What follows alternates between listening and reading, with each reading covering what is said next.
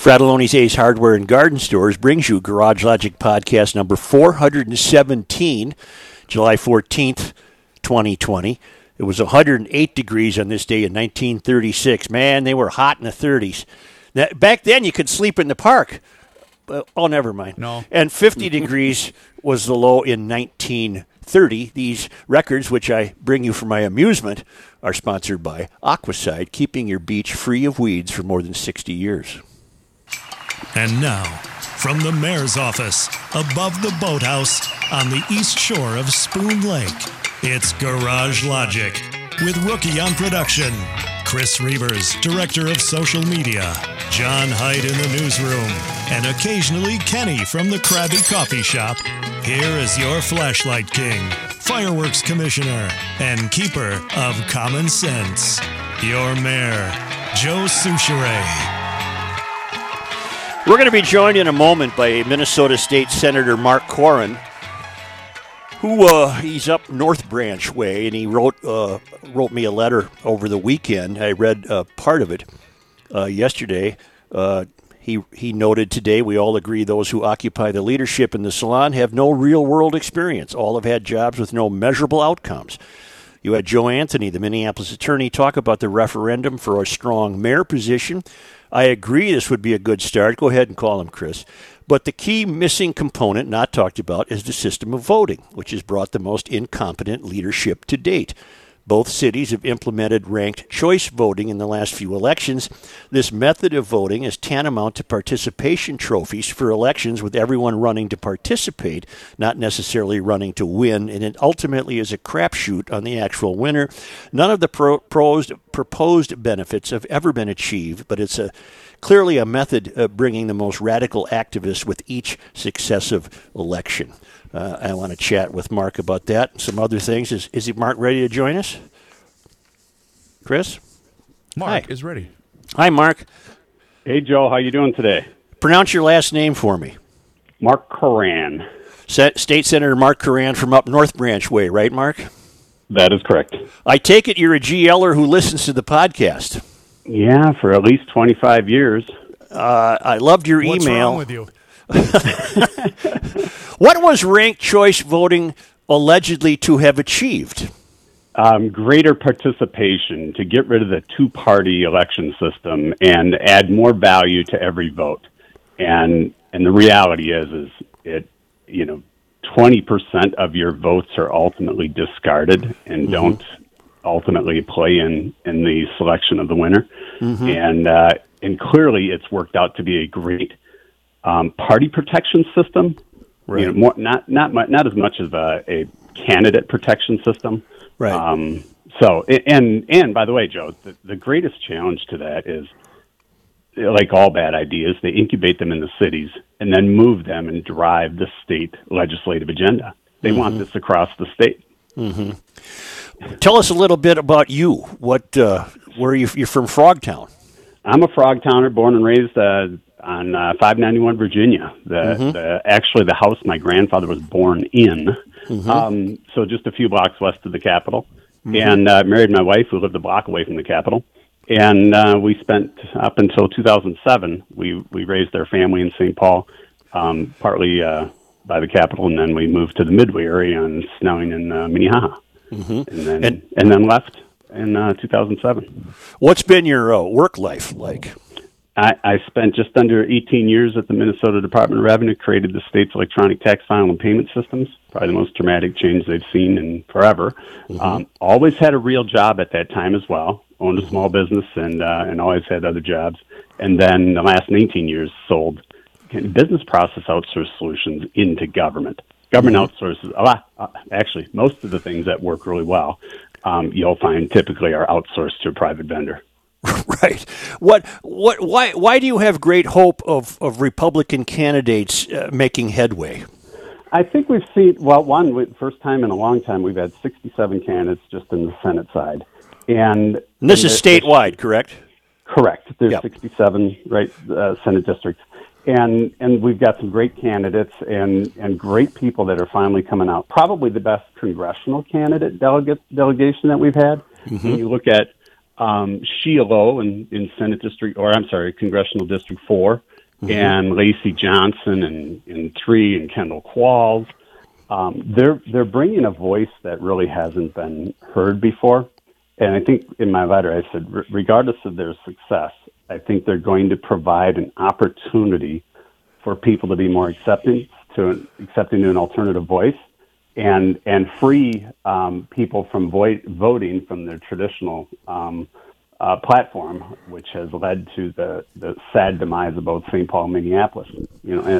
As you would say, the salon is led by the vast majority. I call it the industrial complex, which has been developed over 40 years, focusing on elections to defeat the opposing view and for ultimate power.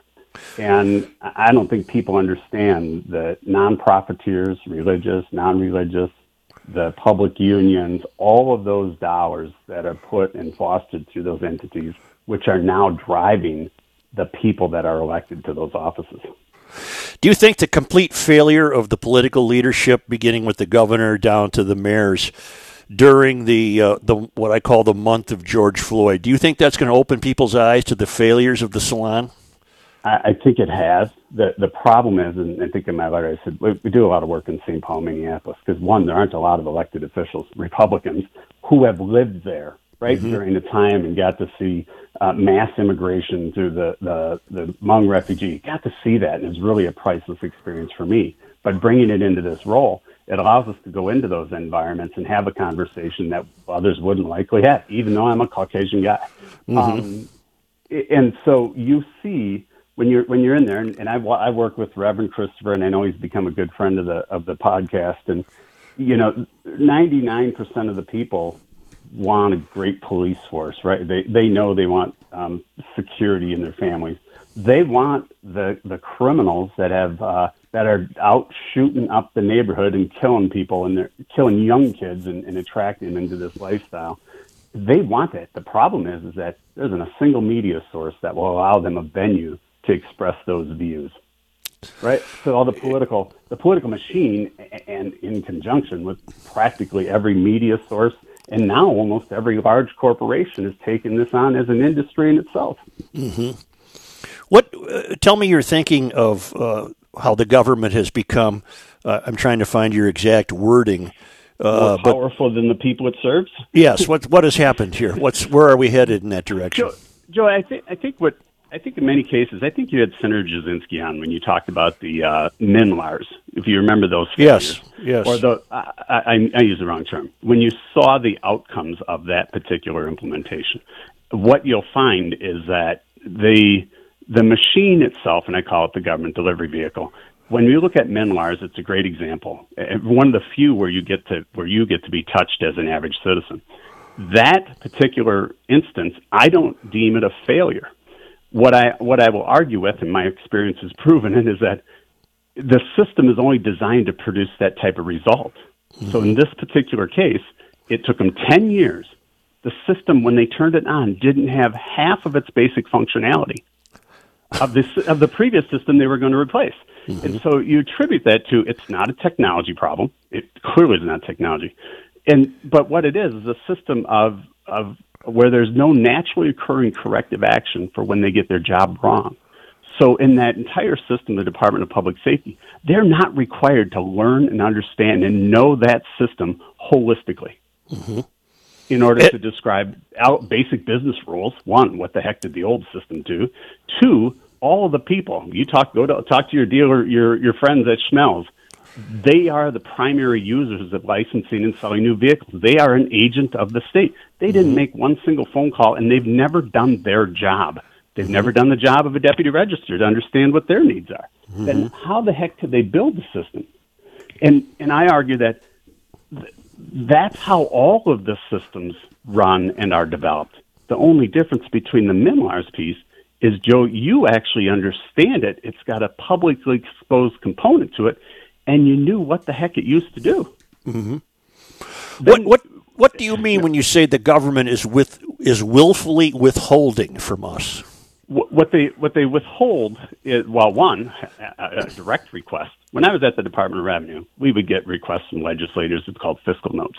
You would see a request. You may think it's a pretty stupid idea, and many are, but it's public data, and you'd provide that data regardless of how it would make an agency look or not. Right. Today, rarely do they provide valuable information when even a legislator requests it. And then you get into the exercise in which we're going through today in the COVID world.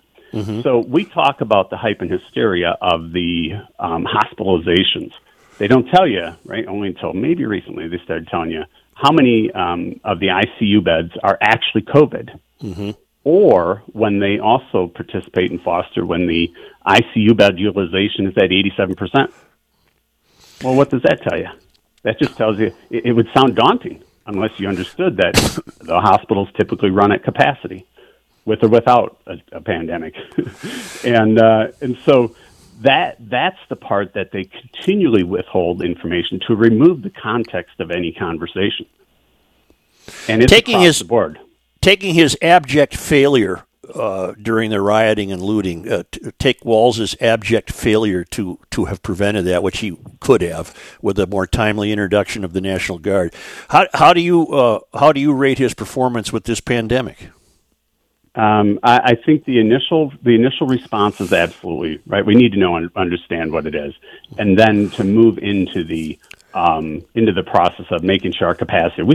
The legislature also got in and we put, I think it was almost in excess of $600 million to make sure that hospitals and everybody had the ability to upgrade and to create that potential ICU bed capacity, which I think up to almost 3,000 beds if needed. And we've never even exceeded existing capacities as of today. So I think those things were necessary, and nobody wishes. The emergency powers piece of that, right? Yeah, the governor gets five days. I think this is one most people don't understand. The governor can execute 5 days, and everybody should have and needs that power if a disaster actually happens. And then he needs the executive council to extend that to a 30-day period. Right.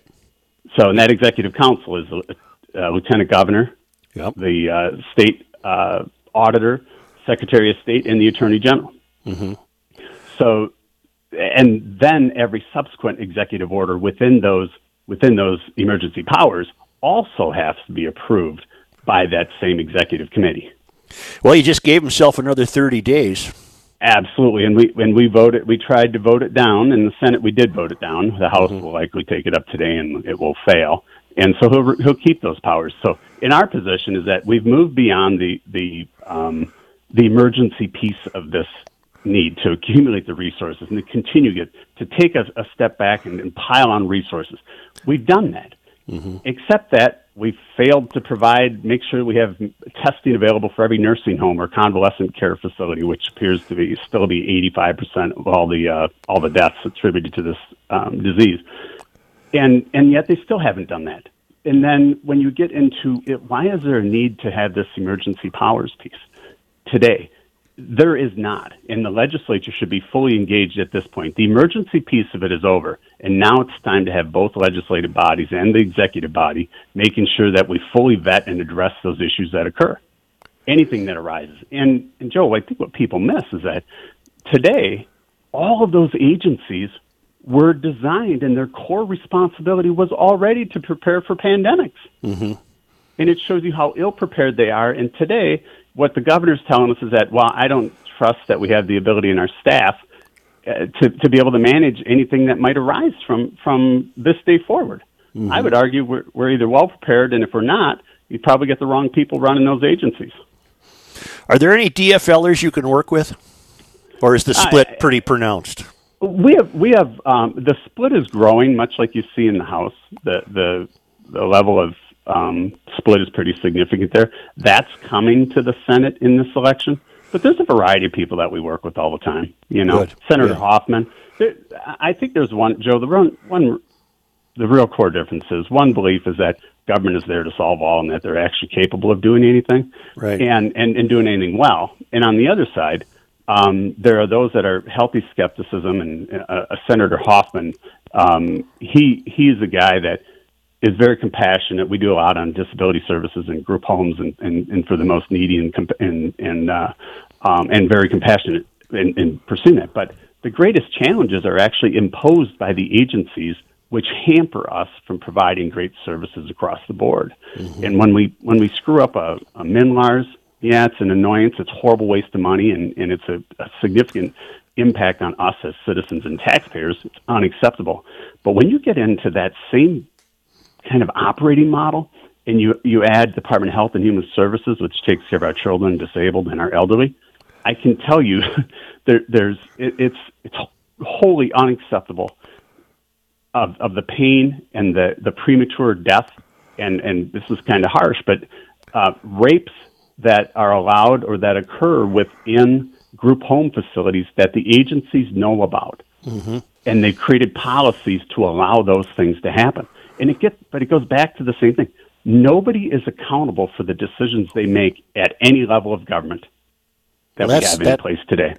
That's astonishingly bleak. That's just astonishingly bleak. How can that be fixed? Joe, so that's where I was going to go. So since Governor Wallace has been elected, nobody comes here or very few come here with the desire, for very few ever plan to be here in the first place. It's an amazing opportunity. With my background, I feel that I can make a difference because I know how it works. I'm unique within the entire body. All the agencies will tell you that. And they know where we need to go. But the governor refuses to implement and act on the right things. Because what we need to do is implement a system of training to attach the decision maker to the decision. It's not complicated. Mm-hmm. Walt Disney does it best. They have a training institute that every executive has to work their floor for 1 month out of the year. Mm-hmm. I'd argue government even doesn't know what their floor is. Mm-hmm.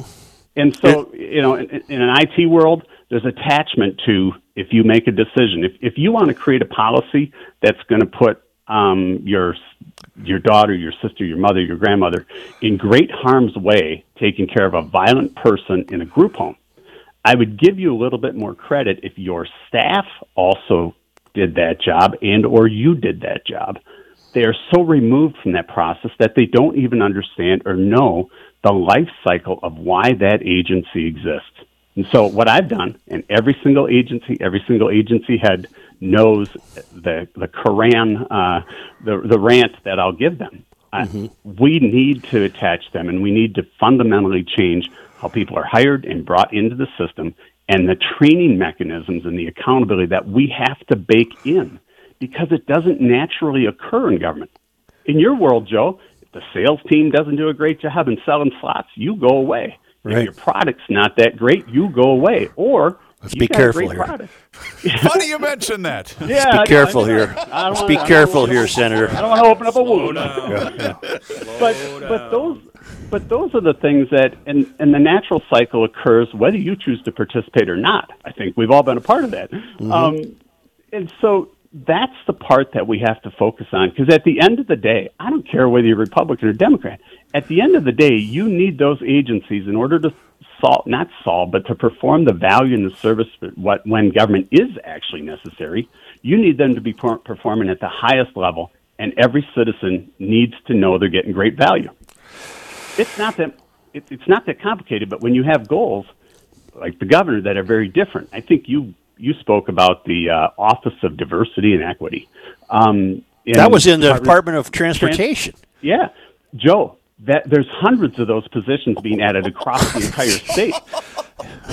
And they have no measurable outcomes to their mere existence except for to divide people. And the likely outcome is probably a whole slew of human rights violations and diversity implications and some hardship that they will impose on the workforce that have nothing to do with, are you here to perform a job, and are you here to perform at the highest level? And Joe, I can tell you, I've been represented by ASME, MAPE, and MMA, which is the entry-level middle management as manager and the professionals, MAPE. Most of the frontline people feel very detached from the life cycle of their job. It's more than a job. They want to know and they want to add great value. And so they are hungry to attach their management and all the decision makers to their job. And I don't care if it's MnDOT. I want Margaret Anderson Kelleher. I want her on the guardrail crew for 1 week every 6 months in a plow truck. And I know she'll do it. She's a farm girl. But that's what we need, is that mentality that you have to force those transactional behaviors or the attachment to every function of why you exist. Only then things will get better. But I can tell you, Joe, the governor refuses, probably the most bipartisan thing he does. I've made many, many, many requests from the moment he was elected to meet with him to discuss the best bipartisan opportunity that we have to resolve or to start working on since he was elected.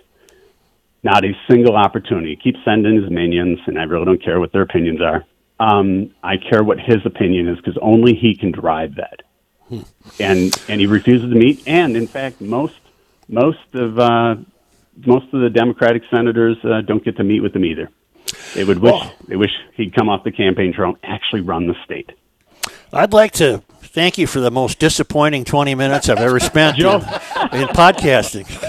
Joe, we actually we could go, when you really talk about the challenges. You talk about housing. I listened to yesterday's podcast, and you talk about the housing. Yep. You will. We want to put give you the best information, because if this doesn't motivate people to get off their butts and take action, participate, we're in for a daunting future, because the level of activism that you see that's proliferated. I'm telling you, they're hiring based on that qualification. If you go into St. Paul and Minneapolis, and when I did multiple tours in Minneapolis and to look at the burn site, the city of Minneapolis people, they don't sound any different than the mayor. And they have great disdain for a commercial property owner in that district. If they don't happen to live in that district, it's like they have no skin in the game. I look at it and say, well, it looks like about a $4 million commercial building providing many opportunities for businesses, and they have great disdain for them. Mm-hmm. Well, my final question to you was going to be, should Minnesotans be optimistic about our future? And I think in the short term, the answer is no.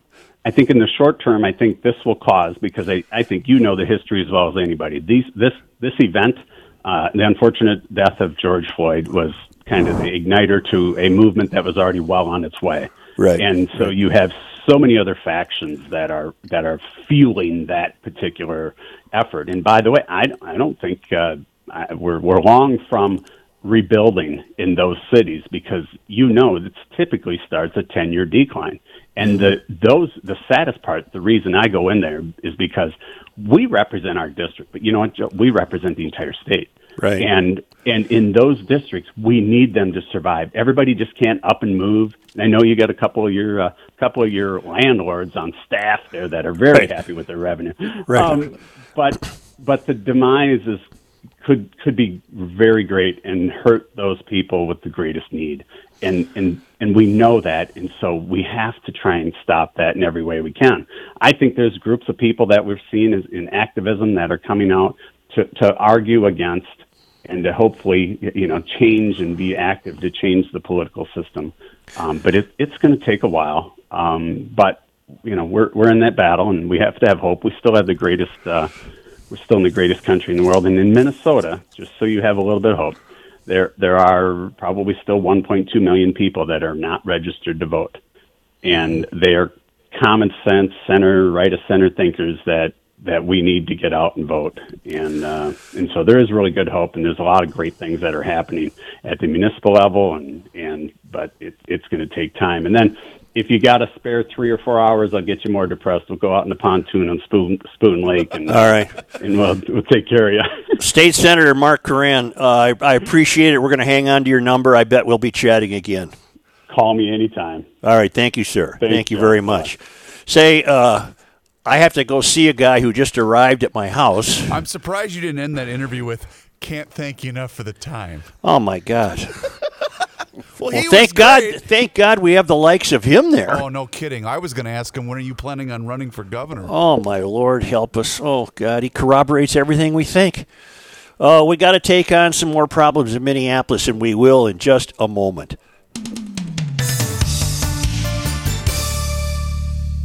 The 2020 Patriot Ride is back, but it's going to look a little different this year. This year, you build the team, you pick the route, and then you ride. I think this will be the most epic Patriot Ride ever. Click on patriotride.org for more information. It's always been about thanking our veterans, recognizing our servicemen and women, and honoring the fallen soldiers. We do that by getting on the bike and twisting the throttle, and it's always been fun. Through the years, countless people have volunteered to bring our community together to show their true patriotism. We here at the GL Podcast, we'd like to thank all of the organizers, volunteers, riders, supporters, and every single person that's supported this event year after year. And now it's our turn. Let's show them what we've learned by organizing our own teams and our own routes. The dollars raised by the Patriot Ride, it benefits the Minnesota Patriot Guard, Minnesotans Military Appreciation Fund, and the Minnesota chapter of Tribute to the Troop. The troops. Head to patriotride.org for details and to register yourself, register a team, or just donate. That's patriotride.org. Twist that throttle. University of Garage Logic, 98. College of Self-Esteem, zip, nada, nothing. Here's Joe Souchere. Man, I was reading a neat piece in Car and Driver about the new Volkswagen GTI. They couldn't rave about it enough. I don't know that they're on the lot yet. I think what I was reading was a sneak preview, but Schmelz Countryside in Maplewood would answer all your questions.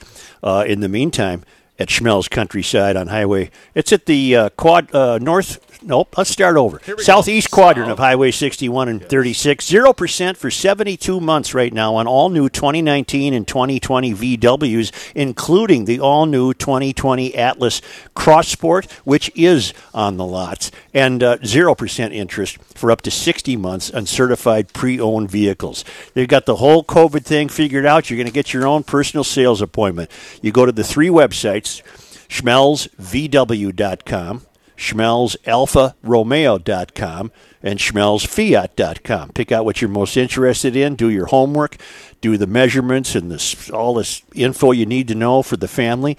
Call Schmelz. They'll have that car ready for you to test drive and examine, and it'll all be sanitized and safe and all that good stuff. So it's a multi-generational family dealership. They don't own 50 stores. It's where I get my vehicles and have a number of vehicles purchased from Schmelz Countryside. Call them at 651-243-4316.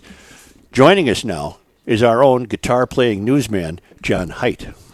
Thank you, Joe. This update brought to you by Fratelloni's Ace Hardware and Garden Store, and that leads me to a question for you, Mr. Reavers. Talk to me. I walked into my Andover Fratelloni's the other day. They had some meat cooking on a smoker. Okay. Then I saw you tweeting something about your new smoker. So I explained a little bit yesterday. A couple of days ago, actually it was before I left town, Mike had heard me talking about wanting to get a smoker, and he's a big Weber dealer. He said Weber just came out with their new Smoke Fire smoker. He said, give it a shot. I did. I'm going to tell you right now, I'm probably never going back to grilling. I had some pork tenderloin and some ribs on that thing. Oh, my goodness. The taste is night and day difference from just regular grilling. I absolutely love it. So the it's the Smoke Fire version. It's Weber's new smoker. It's outstanding. I love it. News, the attorney for a former Minneapolis police officer charged in the death of George Floyd filed a motion Tuesday morning asking a judge to hold Minnesota Attorney General Keith Ellison in contempt of court. Oh, good. The attorney for Tu Tao filed a motion asking the court to hold Ellison, the lead prosecutor, to be held in contempt for violating a gag order that was issued on July 9th. The motion also requests sanctions be ordered against Ellison for violating the order. However, the motion did not specifically say how Ellison violated the gag order. Man shot and killed Monday after a pursuit with law enforcement, according to authorities. The whole thing started in Chaska. The Carver County Sheriff's Office said police called early Monday morning to a residence in the 400 block of Yellow Brick Circle in Chaska. Officers learned a male suspect was armed with a handgun, threatening to shoot a female victim inside the home. The Sheriff's Office said the man then took the woman and fled the house. The Carver County Sheriff's Office, Chaska Police Department, and other law enforcement agencies pursued the vehicle until it stopped on the Mendota Bridge after having its tires deflated. Negotiators attempted to de-escalate the situation as the man continued to hold the victim at gunpoint. When attempts to negotiate failed, the man was shot and killed by a Carver County Sheriff's deputy. According to the Sheriff's Office, a 29-year-old man, he has not been identified. The deputy who fired the weapon is on administrative leave, and the Minnesota Bureau of Criminal Apprehension is investigating the incident. Well, I have a question. Well, was he a sharpshooter? Was he still holding the woman close to his person? That I was See, reporting isn't what it used to be. Kenny, you were closely monitoring this story yesterday, I know. Do I reveal or not? From what I...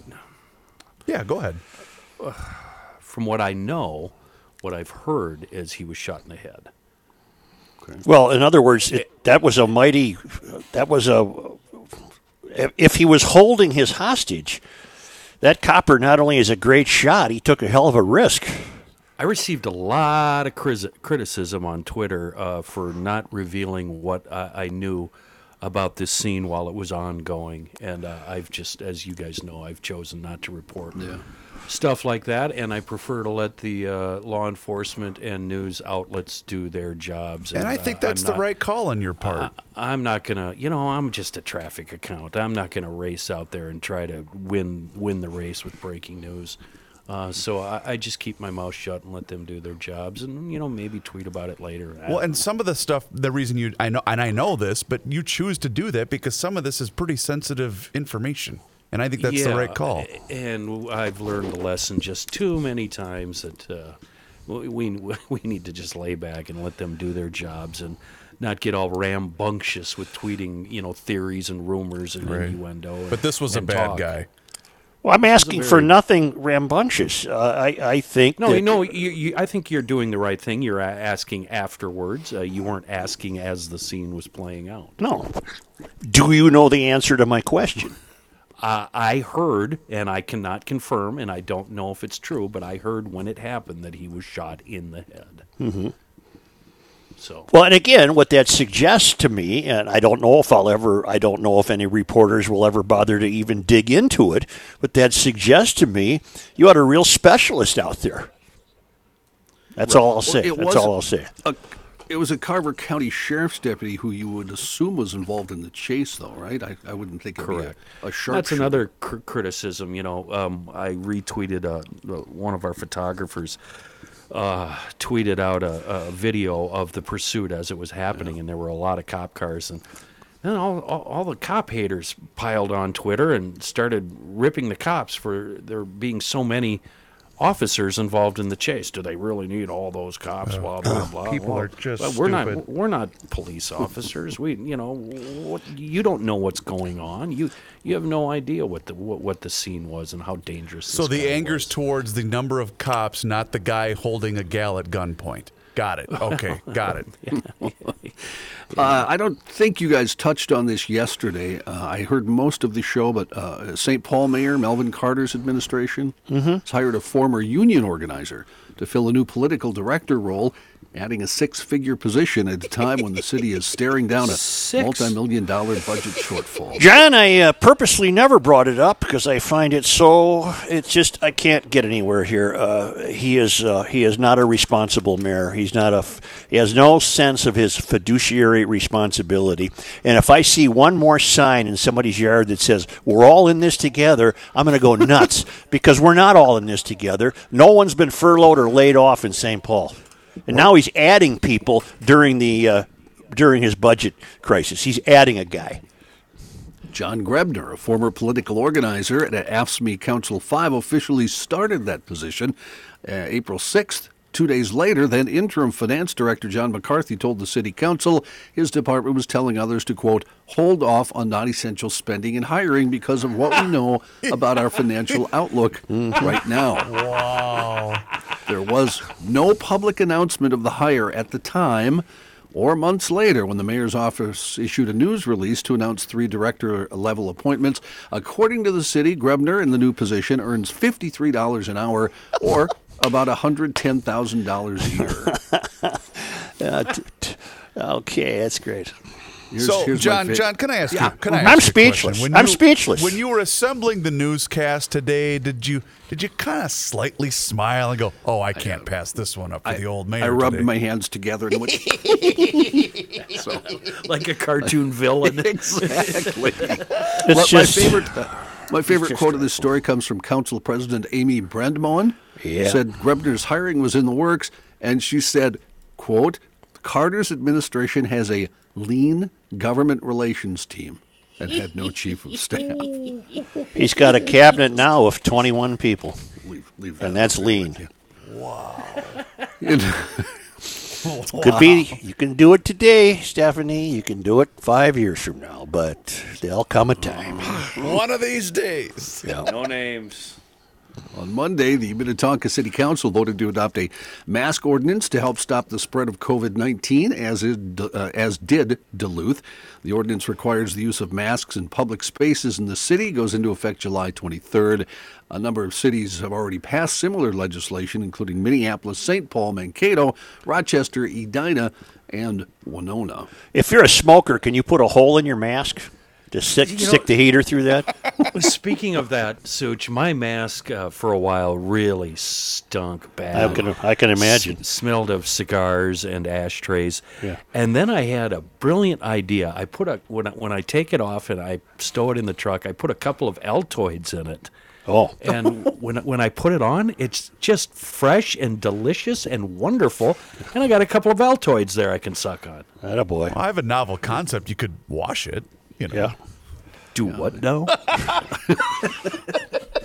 4 former heads of the Centers I for just get a Disease new one each time I need one because she's got about 4,000 of them. She's that still she's whooping made. them out every Still day. Oh, she's making 'em? Betsy Ross. Here we go.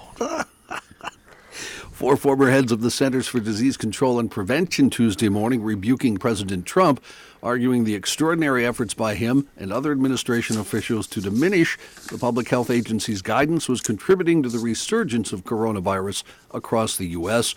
In an op-ed, former CDC directors Tom Frieden, Jeffrey Copeland, David Satcher, as well as forming actor CDC Director Richard Besser, criticized what they called political leaders and others attempting to undermine the agency as it works to issue recommendations. But it's gotten to the point, though, and I don't know if you guys feel the same way, you quite literally don't know who to trust and what numbers to trust. Do you guys feel the same way?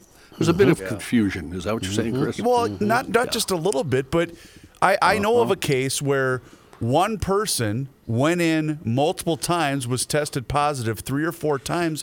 Well, that counts as a case each time that it's being reported. Well, that's not right. Do you, all of you, answer this question? Do you know anyone who's had it? Yes.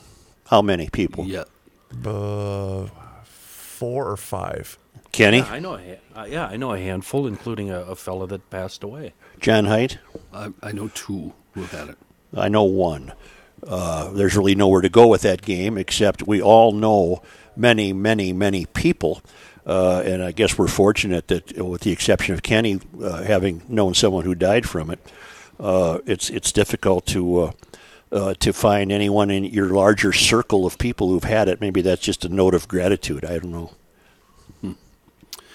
If that's not enough to worry about, public health officials have announced a squirrel in Colorado has tested positive for the bubonic plague. I have that story. Go ahead and finish it, John. Then I'm going to Okay. ask you some questions.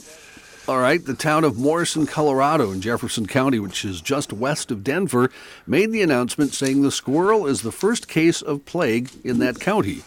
It is possible for humans to be infected with the bubonic plague through bites from infected fleas and by direct contact with blood or tissues of infected animals, such as a cough or a bite.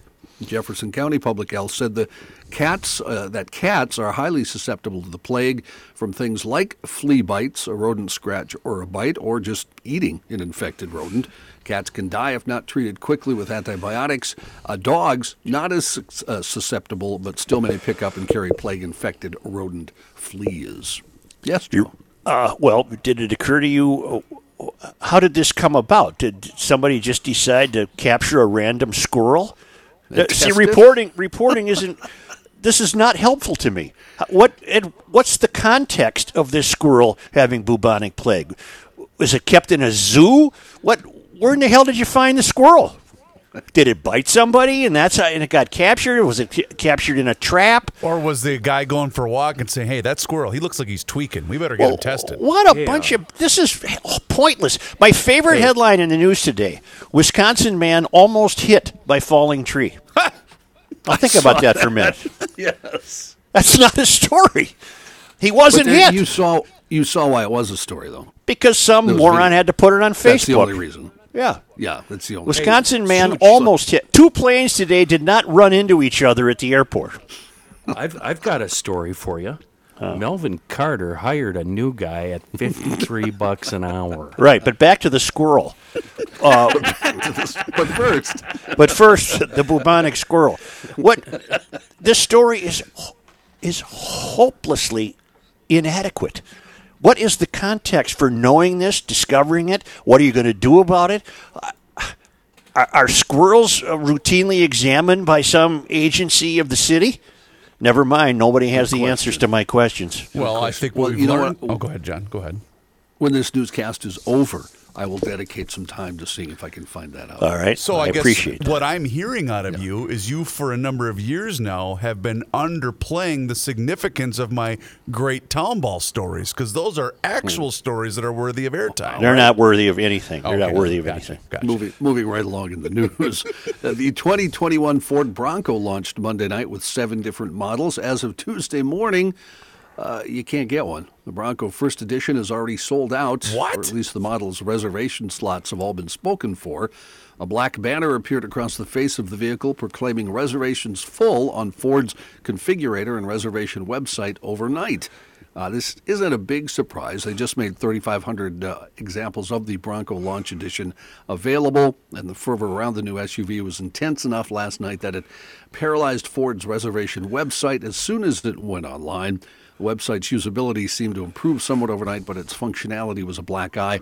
What otherwise seemed to be a warm initial reception for the new truck, Ford says, don't worry, eventually there'll be plenty of models to buy, but right now you can't get one. Based on my reading of this vehicle, it sounds like it's almost exclusively to be used off-road. It doesn't look like it would be a comfortable daily urban driver. It sure looks cool. It does look cool. Reminds me of the old ones. But it looks to be used almost exclusively off-road. I have to learn more, I guess. What do I care? I prefer Alfa Romeo, Volkswagen, and Fiat anyway. That's right. Yeah. And I ain't taking those off-road. PBS has a series called American Masters. I'm sure we've all seen it. Centers on folks who have had an impact on American life in the arts or otherwise. Well, they just announced a future episode that'll feature Laura Ingalls Wilder. Minnesota, of course, claims her, as do several other Midwest states. Walnut Grove, Minnesota, served as the setting for both her third book, On the Banks of Plum Creek, and, of course, the TV series, which ran on NBC from 1974 to 1982. PBS hasn't announced a run date for American Masters, Laura Ingalls Wilder, but they did have a film crew shooting footage last July during the Laurapalooza festivities in Wisconsin. Press materials promises never-before-seen letters and photographs, as well as testimonials from historians and literary experts. I thought cancel culture got a hold of her a few weeks ago and shut her down. Oh, no. What happened? I don't know. Yeah. I don't know. I just thought she was in the fallout. Because, John, I was driving through Greater South Dakota, and there was a town that claimed that she was from there. Yeah, the story says there's 3 or 4 states that claim Pa Ingalls, he had a gambling problem, so he was moving around a lot. You know, wherever you hang your hat, that's home, and up and gone overnight. One of those. I went through some town in South Dakota that claimed to be her home. Holy crap. Do you Holy listen to the crap. show? What? Jeez. Hello? What? No, he's getting it. What did I just do? I gotta find my What button. did I just do? repeated got the word for word you got the what COVID? Reavers said. Word for word what Chris started. You better that put some conversation coins. with. I'm going to go to 10 and scan. Wow. Get the bleep out of your ears. Yeah. I don't know. Yeah. Oh, you can't find anything, Okay, can I'll you? wait. I'll wait. Some guy with clown shoes came through town and sold us another new system. There it is. Yeah, There it is. Wow. Playing the part of Reavers. Yeah. No kidding. Don't know if there's really demand for this, but, there's no Minnesota State Fair this year because of COVID-19. Really, Jen? I did hear Yeah, that. that's true. And the fair now is offering the public a chance to buy the plastic cups that they would have used to serve drinks. You know, they got the logo, the State Fair logo. Yeah, sure. You can pretend you're at the fair. Yeah, in your backyard, you can just, Yeah. you know.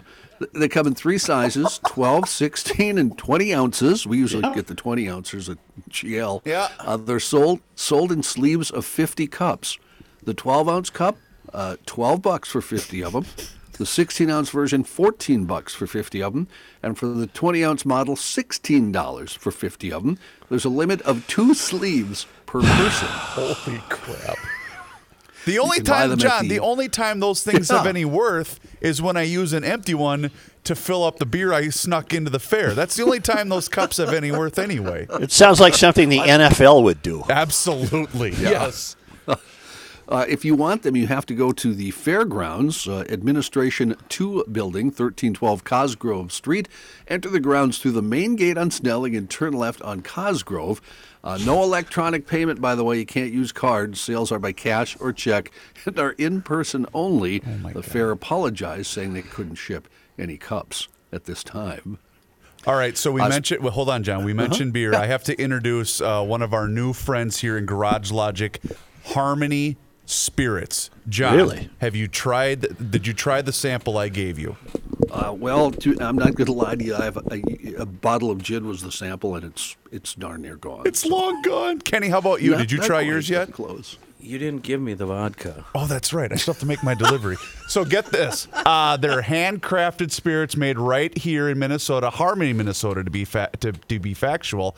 I took the bottle of bourbon whiskey with me out to South Dakota, and Give me my bourbon. and you know how you're at a hotel and you somewhat run out of options with glassware. Well, the boys had to use the 2 regular cups, and Papa Bear was shy on what he should use, so he used the old mixing cup for his delectable spirits on the 4th of July.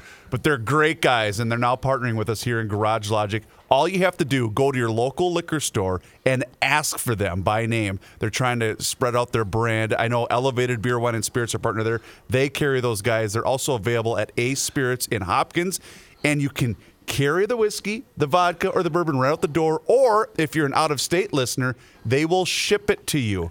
All sorts of states they will ship it to you. Let's do the test, Reavers. Such, you're the student here. You ready? Yep.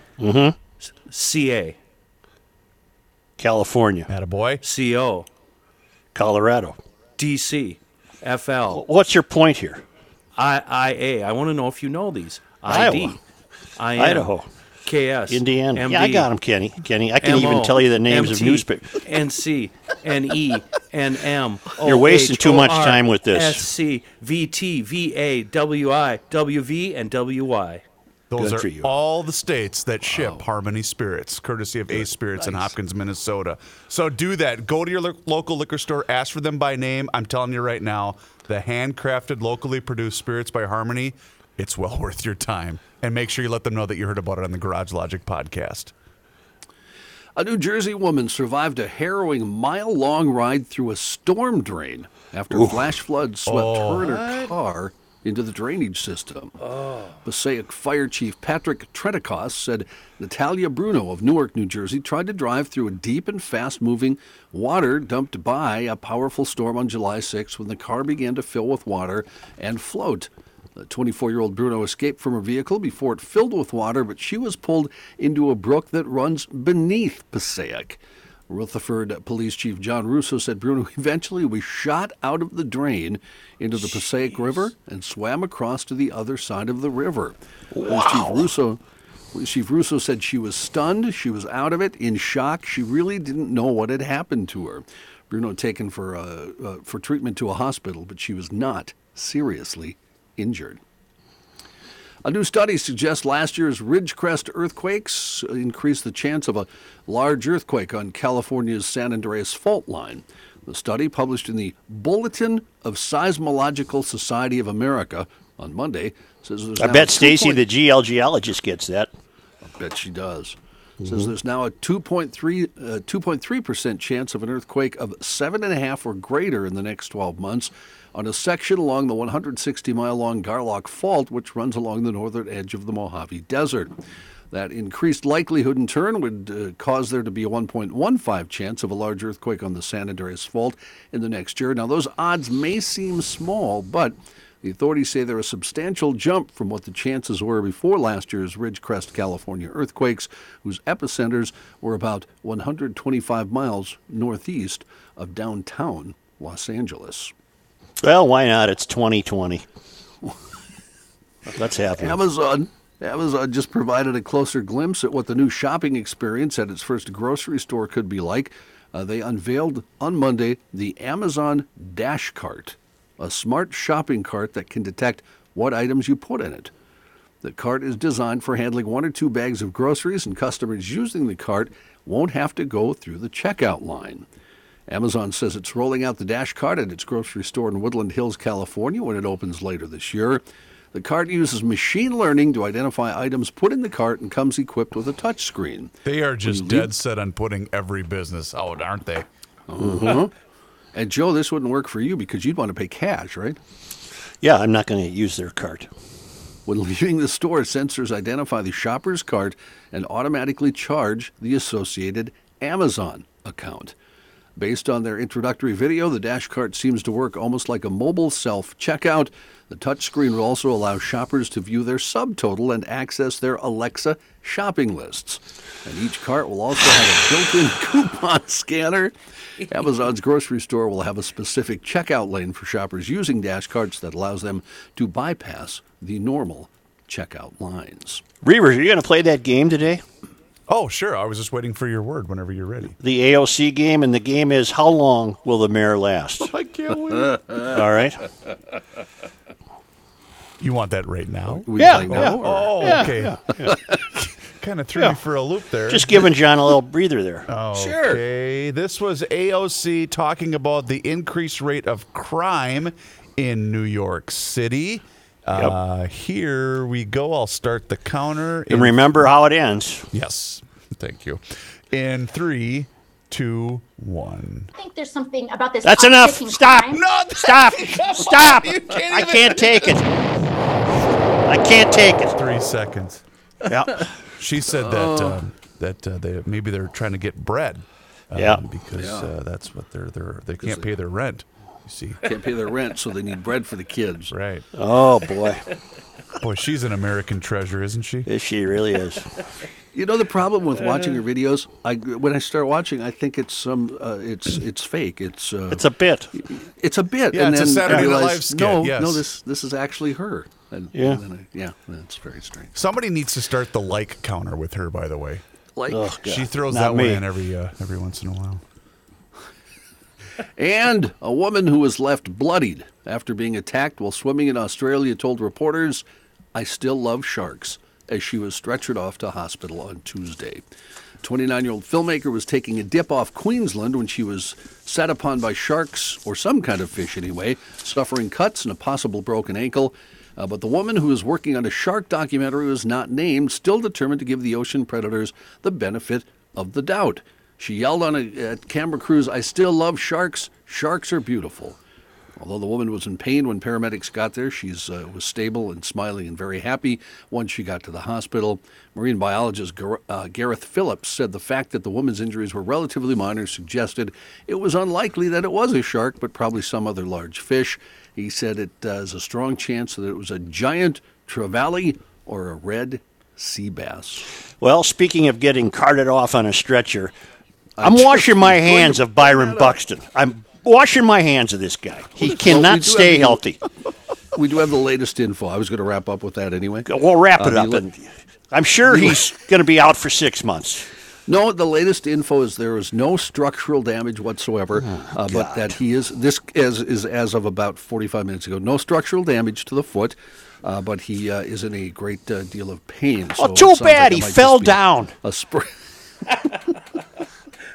Maybe You really got spray. cranky here in the last 20 No, minutes. this is ridiculous. These, Pat and I have discussed this. One of the greatest problems of the modern era in baseball is that there's now too many names to be attached to what used to be I fell down.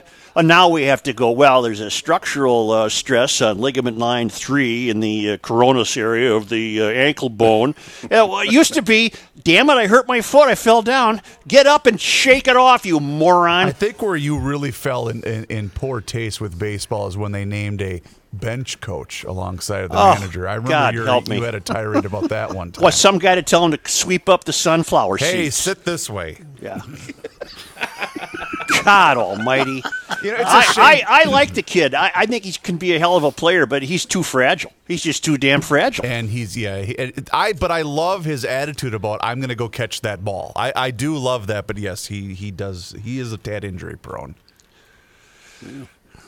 The crew at thank you, John. The crew at Grunhofer's Old Fashioned Meats, they keep grinding out meatloaf. Hundreds of pounds of meatloaf at a time because they're always afraid Reavers will show up. Right. And Spencer did send you, Chris, a picture of the meatloaf coming out of the smoker. He did, and and I'm going to try. I've told him I'm making a run this week. So I don't get chastised again. My buddy Jeff ran up there over the weekend. He got it all: the meatloaf, the rookie burgers, the Italian sausage brats, the salmon, the whole 9 yards. And he was mad at me yesterday because I didn't mention it on the podcast. And Rookie went up Saturday and didn't include any of us. Right. And they now have bone-in tomahawk ribeye steaks. They're about 3 pounds each and 2.5 inches thick. Can you smell that right now on your grill? Can you smell that? You mean my Fratelloni smoker? Come on, that's right. This is Grunhofer's Old Fashioned Meats. It's at the north end of Hugo on Highway 61. You can't miss it because it's just become the GLers' palace of meat. We got to get back into Minneapolis here in just a moment.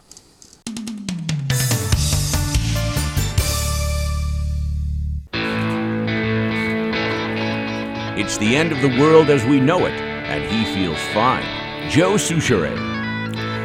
DKMags.com. They give us a much-needed advantage during this current climate of lawlessness and crime.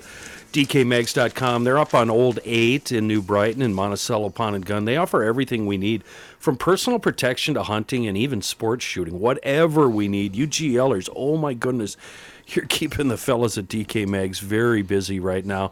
They're offering us solid facts, competitive prices on everything firearms related. But obviously, and you guys, you ladies, you know this, with the run on Second Amendment items, and even with plenty of inventory on hand, some purchases at DK, they have to be limited so we all get some. So when you're up there, I want you to be sure to mention to the staff that you're a GLer, because that gets duly noted, and this allows the wonderful relationship that we've all built up with them to continue, because the GLers at DKMags.com and Monticello Pond and Gun, they're here to help all of us, and they want to acknowledge our partnership with a little bit of a wink and a nod. You know, that little, they want to give you one of these right here, the OK deal. Speaking of which, you'll get another 5% off if you're in law enforcement or the military, a veteran, or first responder. DKMags.com. They're in New Brighton or Monticello Pond and Gun, a couple of wonderful, wonderful shops run by GLers for GLers. Good luck to all of us. Late night thought on potential candidates for city office. Give me someone from the saloon, not the salon. These are my new voting parameters. Good day from Spokane, Washington, 3-Putt Joe. Let's go visit the salon in Minneapolis. Kenny referenced this story yesterday as it developed on the Star Tribune website while we were podcasting, and today it was on the front page of the paper. It's called "A Troubled Block Calls for Help," and they're not getting any. It's the 2900 block of South 18th Avenue, just north of Lake Street. And the lead is, it's a very good story, by the way, by Laborgini. And the lead is, until recently, Iglan Ahmed had not seriously considered moving from the 2900 block of South 18th Avenue. But when a 12-year-old boy shoved a handgun in her face during a robbery attempt outside her South Minneapolis home, the mother of 8 decided that she'd had enough. Wow. She's scared for her life. This is a very troubled block. The long and short of this is it's rampant drug dealing, crime, and the police are stressed to the point of not being able to respond to all these calls. But most interestingly, the area is represented by council member Alondra Cano. And she said she is equally unsatisfied with the current system of policing that has alienated residents while failing to put a dent in the area's problems. So she's managing to blame the police for virtually everything. There's more on her coming up. For years, she says the department's focus was on cracking down on low-level offenses like public urination while allowing more serious crimes to flourish. Cano, who has supported dismantling the police department, says a harm reduction approach is needed to address the city's problems. She has no... She doesn't know what she's talking about because there's no measurable way to discuss or corroborate what a harm reduction approach means. There's no statistical way to measure it. There's no precedent for it. It's just words pulled out of her mouth that mean nothing. And the words of the failed academy come to mind. It's been really frustrating for me, she said, that MPD hasn't been able to deliver results on that front, she said, meaning harm reduction approach, which is meaningless. But the neighbors said that Cano has been equally unresponsive to their pleas for help and calls to her office go unreturned. This is the same Alondra Cano, who is one of 3 city council members from the Salon, who have racked up a total of $152,000 for private security that the taxpayers in Minneapolis are paying for. All 3 of them, who is it? It's Andrea Jenkins, Philip Cunningham, and Alondra Cano, say they're all outspoken proponents of defunding the Minneapolis Police Department. And here in Cano's ward are citizens, taxpayers, homeowners trying to live and can't, and she has the nerve and the gall to blame police. Now, after months of frustration, some residents are getting together to take back the block. They're connecting each other with apps, and they're wearing yellow T-shirts that say advertise their own neighborhood security. It appears to be working. Residents say that police officers have shown an interest in their plight, like the sergeant who helped defuse a tense standoff Wednesday between locals and a city worker who showed up to remove fencing because they've blocked their block off now. The sergeant eventually negotiated an agreement that allowed residents to keep the barriers up so long as they could guarantee a path for ambulances and other emergency vehicles. Abdi Hassan, who works for the State Pollution Control Agency, says things got so bad that some neighbors were afraid to use their front doors out of fear of being harassed by dealers who seem emboldened by the lack of police presence. A few weeks ago, Hassan said he decided to move his wife and 2 young kids into his mother's house in the south suburbs. We told him about the encampment and the drugs in the vacant house, said Hassan, adding that he's left numerous messages with Cano about an abandoned house on the block that seems to attract trouble to no avail. Cops don't help. Nobody helps. We don't know where to go. Thus ends the story. This is, unfortunately, a typical way that the Salon fails to be competent. She has nothing but gibberish and platitudes to offer. She's a hypocrite, but being a Mysterian means never having to say you're a hypocrite. She has rung up she's one of 3 that have rung up the taxpayers for $152,000. Apparently, those private security details ended June 29th. And she wants to get rid of the police department, but thought nothing of sticking you, the taxpayer, for her own protection. And she's not responsive to the people in her district who need help and are not getting it. What possible future can we expect for the city of Minneapolis if you're going to continue to elect these incompetent people from the failed academy who cannot demonstrate evidence of their ideas? They cannot demonstrate any statistical proof that their ideas have merit. They can't point to anywhere in the world where what they dream up has ever even been tried. They need a police department in Minneapolis now more than ever. And who does Cano hurt? She hurts the most vulnerable citizens. Right. She's hurting the people of color. She's hurting immigrants. She's hurting the most vulnerable citizens of Minneapolis.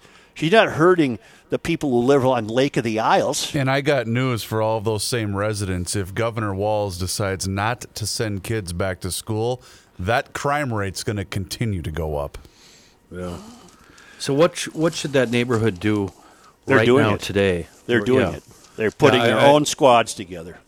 You know who came to mind is the Reverend Christopher and his gun club and how they just take care of business. TCB, baby. Cops ain't coming for us. We're going to take care of it ourselves. And I love the idea of putting up blockades at the end of the block. Keep these riffraff off. And I was going to ask you, I probably shouldn't bring it up because it might be considered responsible, but maybe that house needs to just disappear, if you know what I'm saying. That abandoned house that Abdi was talking about? Yeah, of course it maybe does. Maybe that thing needs a match and a little Boy Scout water. Yeah. But how many of those houses, Kenny, if you had to give an educated guess? You guys, I got a guy trying to fix something. I'll tell you about it when I come back, but you guys continue if you want. Okay, I'm going to do this right now. Kenny, what would you say, because you've lived in Minneapolis for a couple of decades now, how many of those kind of houses exist inside of that city, if you had to take a ballpark guess? I can't even guess, Chris. But it's got to be hundreds, if not thousands, right? It's all about the neighbors and the owners of those houses, and I can't even give you a ballpark figure. But something needs to be done. That house needs to go away, know. Right. And I don't know how you go about doing that. Obviously, arson is not the answer. It's a stupid idea. Right. But I'm just a little surprised. That, what did you call it yesterday? Boy Scout water? Yeah. Boy Scout water. I'm just a little surprised that they haven't this. Well, because when Joe was reading that story, do you guys recall the story a couple of years ago? John had it, I believe, when we were still on the radio, of the dad that came to one of these drug houses from an outer ring suburb and found his daughter. I think she was about 15 or 16 years old. And I'm saying that's what led me to that question. There's all sorts of these houses that are all over the city, and they're next to people that are, for the most part, law-abiding. They're well-intended. They want to raise their kids in the city, and that's the shame of it all. Yeah. And obviously you can't destroy somebody else's property, but I was trying to think in my head, how many hours would it take for a guy with a big backhoe, a track hoe that they hauled in on a semi, to take that thing down, turn it into a pile of rubber? 4 hours tops? Easily. Yeah, but again, you can't do that to people's property. But, places like that are the source of all the problems, they need to go. Okay, so as long as the mayor's away, let me tell you guys about Chill Boys. I got an email from BP. A couple of weeks ago, I ordered a few pair of the Chill Boys bamboo boxers a week ago. Gave a pair to my 83-year-old dad. Keep in mind, for pretty much his whole life, he has worn the typical briefs. Over the past several years, on different occasions, when I would buy him various things, I have also bought various brands of boxers for him. He would always thank me and comment that this or that is nice. I talk with my parents on the phone pretty much daily to see how they're doing and just in general make sure things are all right. This last weekend, my dad called specifically to thank me for the Chill Boys boxers. He said these are the most comfortable underwear he's ever had, and as well, when he is in bed, they do not bind as he moves through the night. He absolutely loves them, and this is coming from a lifelong farmer who would not complain if he was wearing shorts made from gunny sack material. Oh my God, I love this email. Thank you, BP. Chillboys.com. They are the most comfortable underwear you will own. The entire staff here in Garage Logic has been blessed with the Chill Boys brand. Please place your order. They're a Minnesota company. They ship almost everywhere inside of the U.S. and let them know that you heard about them on the Garage Logic podcast. Thank you, BP. All right, we'll be back in just a moment. I was just sitting here thinking, it's nice when you do a podcast because, you can do that in your own time frame and stuff. Yeah. You don't have to worry about scheduling other stuff. Yeah, like maybe a guy to come work on your garage door or what have you. Yeah, you can just kind of just do whatever you want. Yeah, it's kind of great. How about we pause for just a brief moment, shall we?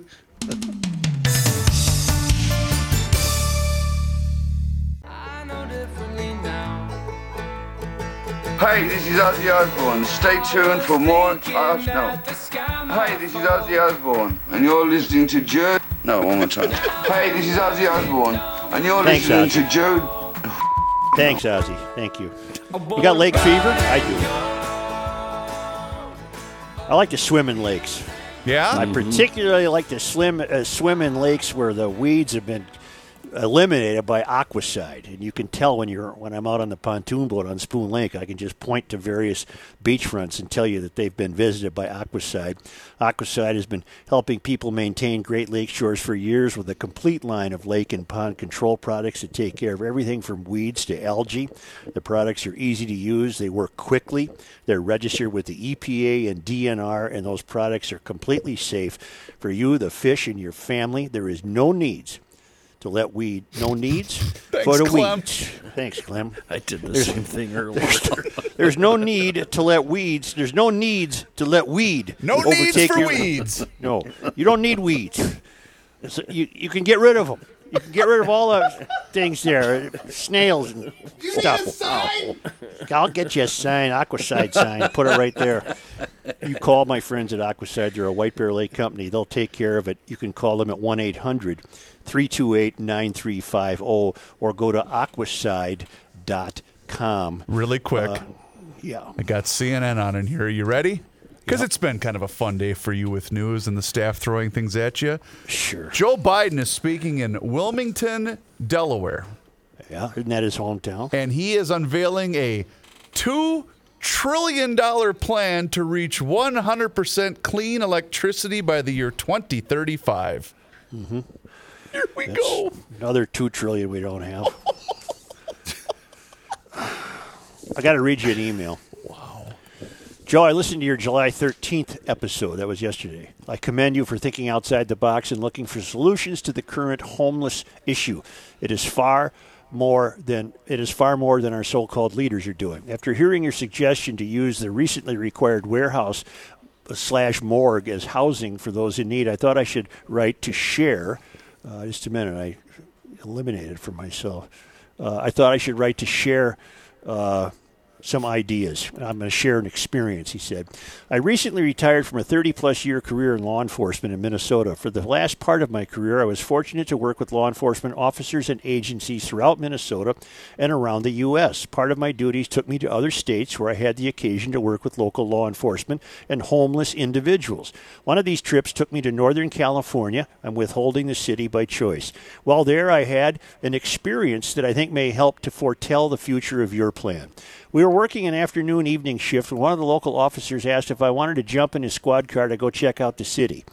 It was about 10 p.m. when we headed out of the precinct. We drove around for about an hour talking with people and getting me a lay of the land. It was then that he said, "I want to show you something." I had seen plenty during my career, but never pretended that I had seen it all. What I was about to experience shocked me. As we turned down a street in a predominantly industrial business area, I couldn't believe what I saw. An entire city street occupied by homeless people, probably 100, tents and shacks of cardboard, plywood, and tarps in the street.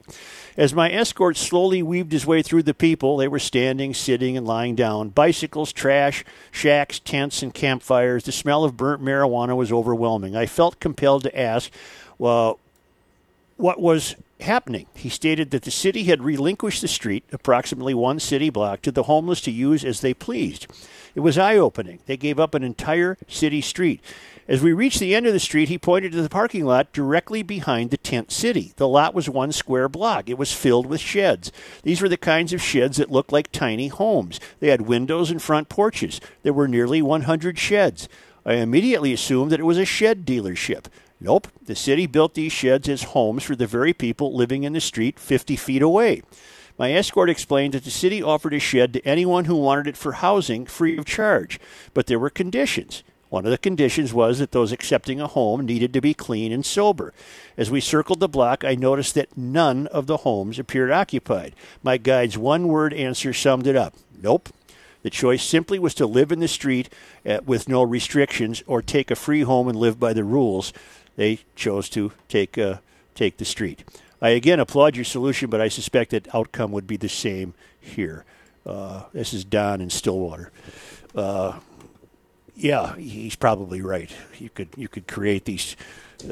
What are they called? Micro homes.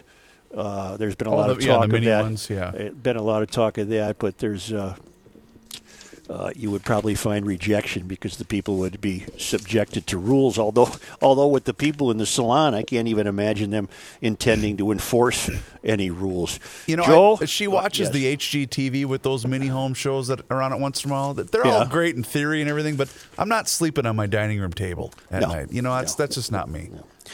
Joe, for the love of God and everything holy, will you please send me my stack of GL stickers already? I feel for the gal on the Monday 713 podcast waiting for a flag.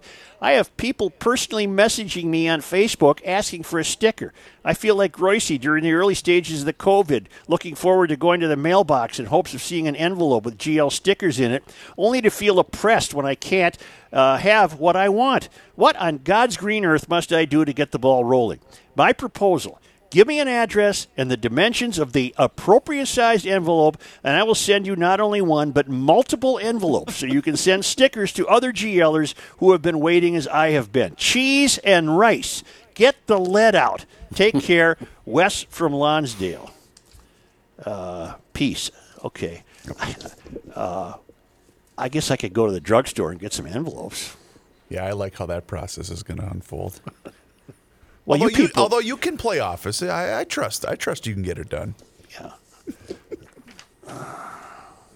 You know, going back to your last email about the homeless, and I'm looking for it right now. I saw on Twitter yesterday somewhere that the homeless have now moved into the park around Lake Harriet. And I have not seen anything about that today. I'm just wondering how that's going to go down there in that it's kind of an affluent part of town, the southwest corner down there. Kind nice of. Homes.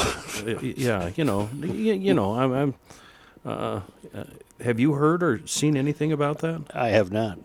Yeah. It should be interesting to see as these homeless spread out and go to different parks around what happens here. What are they going to do when it's 20 below? Right. Where were the Powderhorn inhabitants before the month of George Floyd?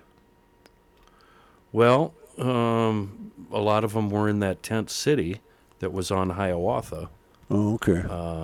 And spread out, under the bridges, under the Greenway, places like that. Where was the one that was in St. Paul, Kenny? That's a question for Such. Okay. I'm not entirely sure, Joe. Isn't that right off 35E? Yeah, Under it the was, hill? yeah, right. It's below the cathedral, above the freeway. Yeah. There's a greens area in there. And then recently there's been a homeless encampment in Maplewood where a guy drowned in a pond. Right. So the homeless are a struggling lot, and most often it's and as we were talking off the air yesterday, there's a lot of homeless people who go to work every day. Right. They just don't have a home. Right, and maybe some of those folks deserve the break. Yeah. First, they're clean, they're sober, they're doing everything they can. They're just not making enough money. Let's do what we can to help them out. Joe, as a long-tenured listener on both the podcast and the radio, I'm used to hearing you talk about how things get the closer you get to the country's tallest buildings. I see glimpses into the salon in Minneapolis and St. Paul when I make trips into the inner ring for various sporting events.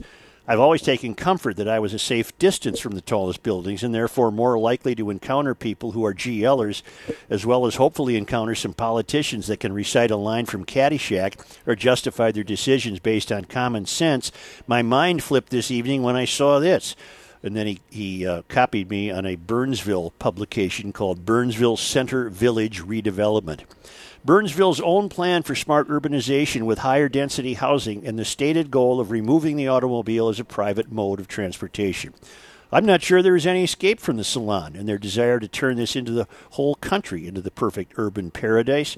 I'll keep pushing back any way I can. Ryan, P.S. My wife made it to Fratelloni's today and picked us up a new Weber gas grill.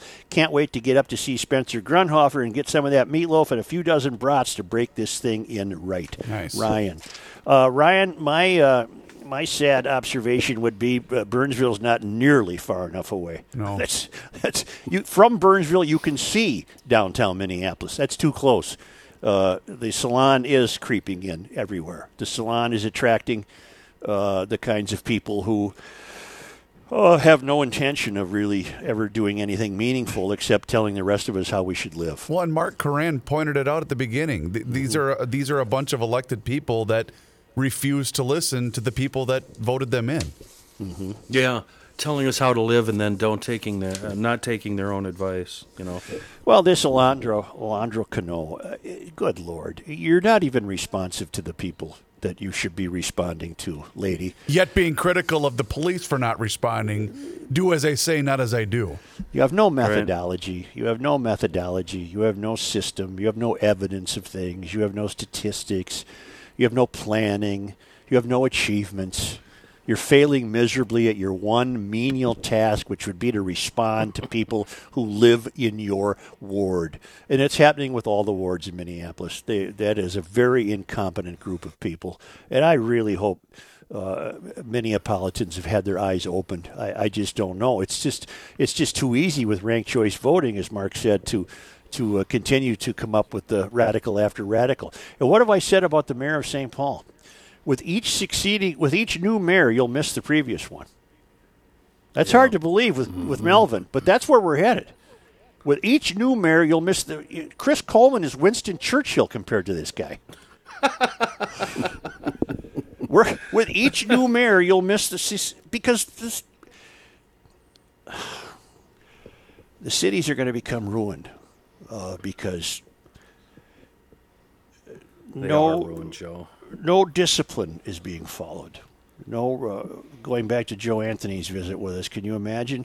These people are in charge of a $1.6 billion budget, and they have no experience in finance, no experience in law, no experience in management, no experience in building, no experience in anything. I absolutely loved Koran's idea that every one of these people should spend a week working on a certain faction of whatever they're responsible for. That's a brilliant idea. That's absolutely what they should be doing. Right, but instead the system gets clogged with, in the Department of Transportation, for example, an Office of Diversity and Inclusiveness. That has nothing to do with plowing a highway. Nothing. And thus does government grow and expand and become more unaccountable to anyone. I think that was Mark Koran's biggest observation. This is a government that's not accountable.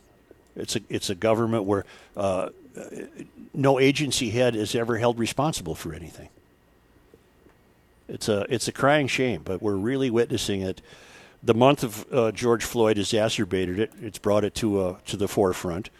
The month of George Floyd has shown us how rapidly the cities are in decline. And again, you've got 13 city council people in Minneapolis, 3 of whom billed the taxpayers for public safety, but they want to defund the police department. And not one of them, going back to Cano's comments in this story, she has no ability to say of the lawbreakers, behave. Where are your parents? Why have you lost your moral and ethical integrity? Where is your ethical clarity? No, it's the police fault. I'm unsatisfied with the current system, she said, having no idea what a new system should be because she can't offer one. Well, and it's not even just here. We attempted to play AOC. I think we got 3 seconds in. But her rationale was the uptick in crime, and we're spending all this money on police, and they're not doing anything about it. She wasn't pointing any fingers at the actual behavior and the people that are committing the crimes. No, she was excusing it, Chris. Absolutely. She was excusing it. Yep. Yeah. And here's Cano saying it's frustrating that the MPD hasn't been able to deliver results in a harm reduction approach to policing. But neighbors say that Cano has been equally unresponsive to their pleas and calls for help because their calls to her office go unreturned. Unless you voters wake up, but the people who need to wake up probably are not listening to Garage Logic. That would be my guess. Yeah. That would be my guess. The people in the Ninth Ward, mostly immigrants and people of color, although many people of color listen to Garage Logic, that might be a neighborhood where people might not be aware of the Garage Logic podcast. I wish they could be. Those are the people that could send someone new to that Ninth Ward seat in the city council and throw these bums out in the street where they belong. None of them would be capable of having a job where they would be expected to meet requirements.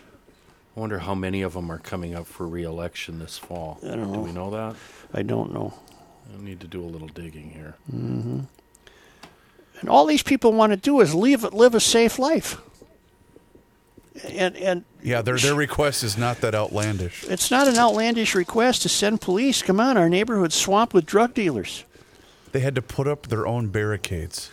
And so these morons in the city council create an environment where the cops now are walking around on eggshells. Mm-hmm. I'm not suggesting violence, people. I'm not suggesting that the coppers need to go around and start beating people over the head with their batons. What I'm saying is they got to start arresting them. You know what used to happen? You arrested your way out of these problems. Well, now we're not arresting people. And in the one case, you said it was a 12-year-old with a handgun? 12-year-old kid with a handgun sticks it in this woman's face. I think it's bleak. Seriously, I know I said it earlier, but if they don't put these kids back in school, God help Minneapolis and St. Paul. What kind of student do you think the 12-year-old will be in school? But at least it will provide somewhere for that 12-year-old to go. What kind of student do you think that 12-year-old will be in school, which is now virtuously ended its relationship with the police? Oh, my goodness. Yeah.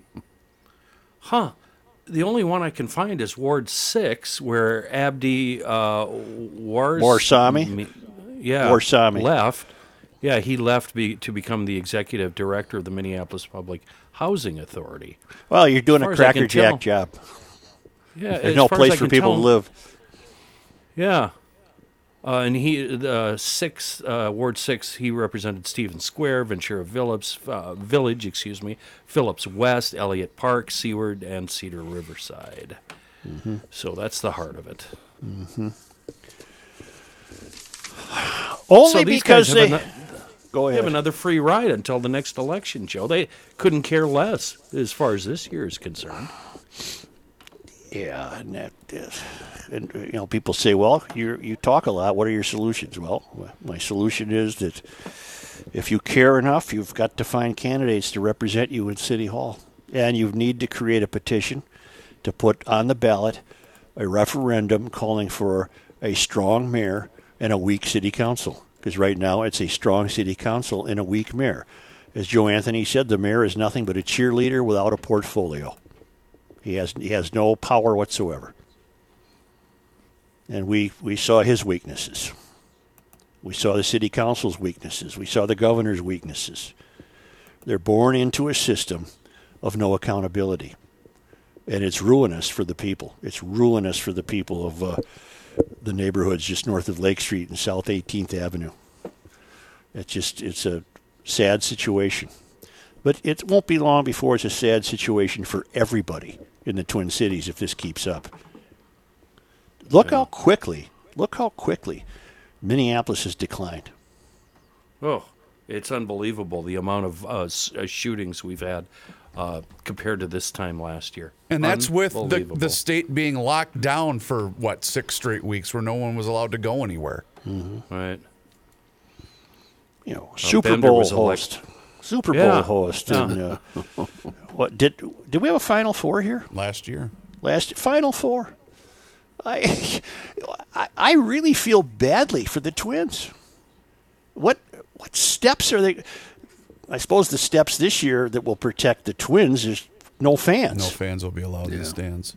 But do you see any clearing on the horizon to suddenly believe that A, next April there will be no pandemic, and B, the city will become miraculously safe? Well, we've talked about it in the show. You guys recall the viral video of the guy getting beaten by one of the statues at Target Field, and the Twins, I think it was Dave St. Peter, came out and said, this needs to be fixed here because we can't continue to let this happen.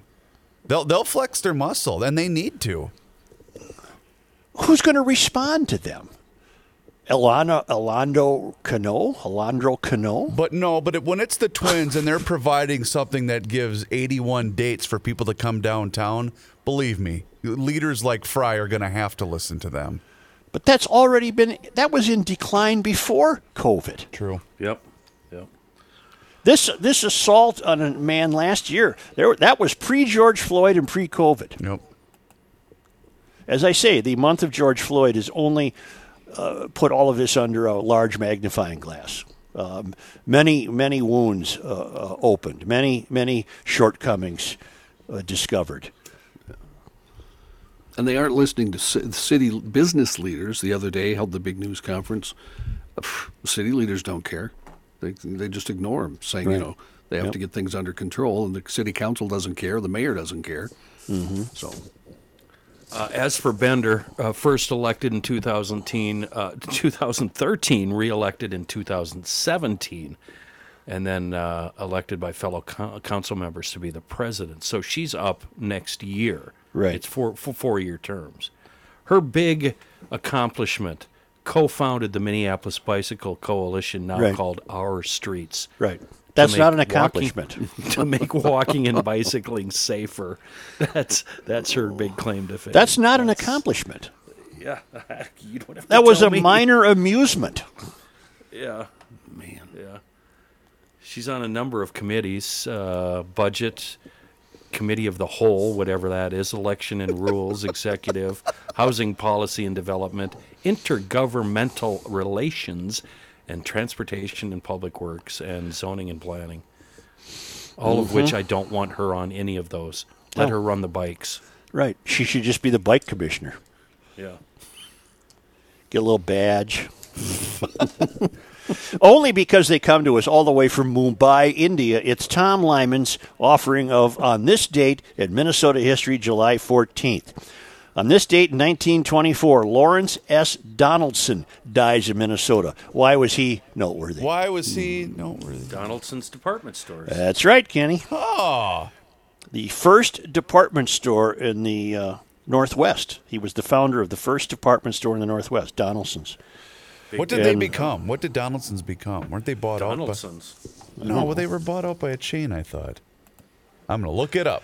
And on this day in 1991, the Twins retired number 6, formerly worn by Tony Oliva, who was the 1964 American League Rookie of the Year and 3-time American League batting champion and an instant Hall of Famer had they known back then how to operate on knees. Man. Yeah. What was it, a sprinkler head in Oakland? Was that Something right? like that, yeah. But they didn't have the skills today. They've learned so much about that knee surgery that, God, he would have had a 25-year career with today's medical technology. And that was also pre-DH? Oh, yeah. Would that have saved him, or would he have not even been able Well, that to would have that just would have prolonged his. Oh, as it with bum knees? Yeah. I don't know. That's a good question. Thank you. That's what I do on this show. Mm-hmm. You don't get flags made, do you? No. Speaking of the show, can we have a little show meeting on the air here? Sure. No. Up over the weekend. Oh, yeah, we're going to anyway. Over the weekend, Morgan was bothering me, harassing me. Morgan QEO Slattery? Yeah, wondering if you have you should I reach out to her? Well, please get her off my back, okay? I'll call her today. These calls. She's calling at all hours of the night, and you know that voice of hers. Oh, it's terrible. And how does it feel to be a loser? And you know. I'll call her. Okay, good. I'll call her. I bet she's an EcoFund customer. Think so? Yeah, I thought I heard that she must live in urban density, but that would require her to have a bicycle. If she's going to get a bicycle, I hope she got it at EcoFund Motorsports on Highway 61 in downtown Forest Lake. Those Bintelli e-bikes with 5 levels of electric assist, they're fantastic. The scooters that make every errand into an adventure, 75 miles to the gallon, easy to park. Yamaha motorcycles, great recreational stuff for kids, helmets, clothing, service department. Tim Bloom sends a truck through town. Your EcoFund purchase needs service. He picks it up, takes it back to their shop in Forest Lake, repairs it, and gets it back to you. It's a really, really nifty operation, and I really want you to take a test drive on those Bintelli e-bikes. You'll love them, and you'll love the scooters, and you'll just love the whole operation because it's right there on 61, and Garage Logic owns Highway 61. So say hello to them. Tell them you're a GLer. They'll put you on Snapchat when you ride away on your new bike. That's right. Or Instagram or whatever it's called. EcoFund Motorsports in downtown Forest Lake on Highway 61. In 1987, Donaldson's was acquired by Carson Peary Scott and Company. Thank you. Yeah. Which made the ill-fated decision to rename the stores with the corporate name Carson's. In turn, was acquired by P.A. Bergner and Company of Milwaukee. They then became they declared bankruptcy. Then they were purchased by the Dayton organization and became Dayton's. Then My Marshall wife worked Fields. at Carson's downtown for several years. Really? That's the reason I knew that, yes. I have one other Tony Oliva note as we're darting all over the board here. Yeah. He did DH his last 4 seasons. Oh, really? After they When was- instituted the DH. 1970? 71 was when 71? I think, right? Ron Bloomberg was the first one, I think. Yeah. But then he hurt his knee in 72 and then DH'd 73, 4, 5, and a few games in 76 before retiring. Still could hit, man, even if he couldn't run. Unbelievable. Oh, yeah. Hit Got a great 290 swing. with no legs, basically. Was He he, and Carew was he a were good roommates. outfielder? Was he a good Oh. outfielder before he got hurt? Yes, Okay. of course. He and Carew were roommates, I think. But they had some talks about batting, hitting. Yeah, you think so? Yeah. All right, GLers, thank you. That's going to do her, huh, brah? Yeah, I think so. Okay. Hey, if you haven't done so yet, please download the PodMN app for your smartphone. You can find past episodes of Garage Logic and maybe find some more. I don't know, true crime, sports, the Fret Club, past episodes, and Beer Show. There you go. All sorts of them can be found at PodMN. And thank you so much for listening to the Garage Logic podcast. We'll check with you tomorrow.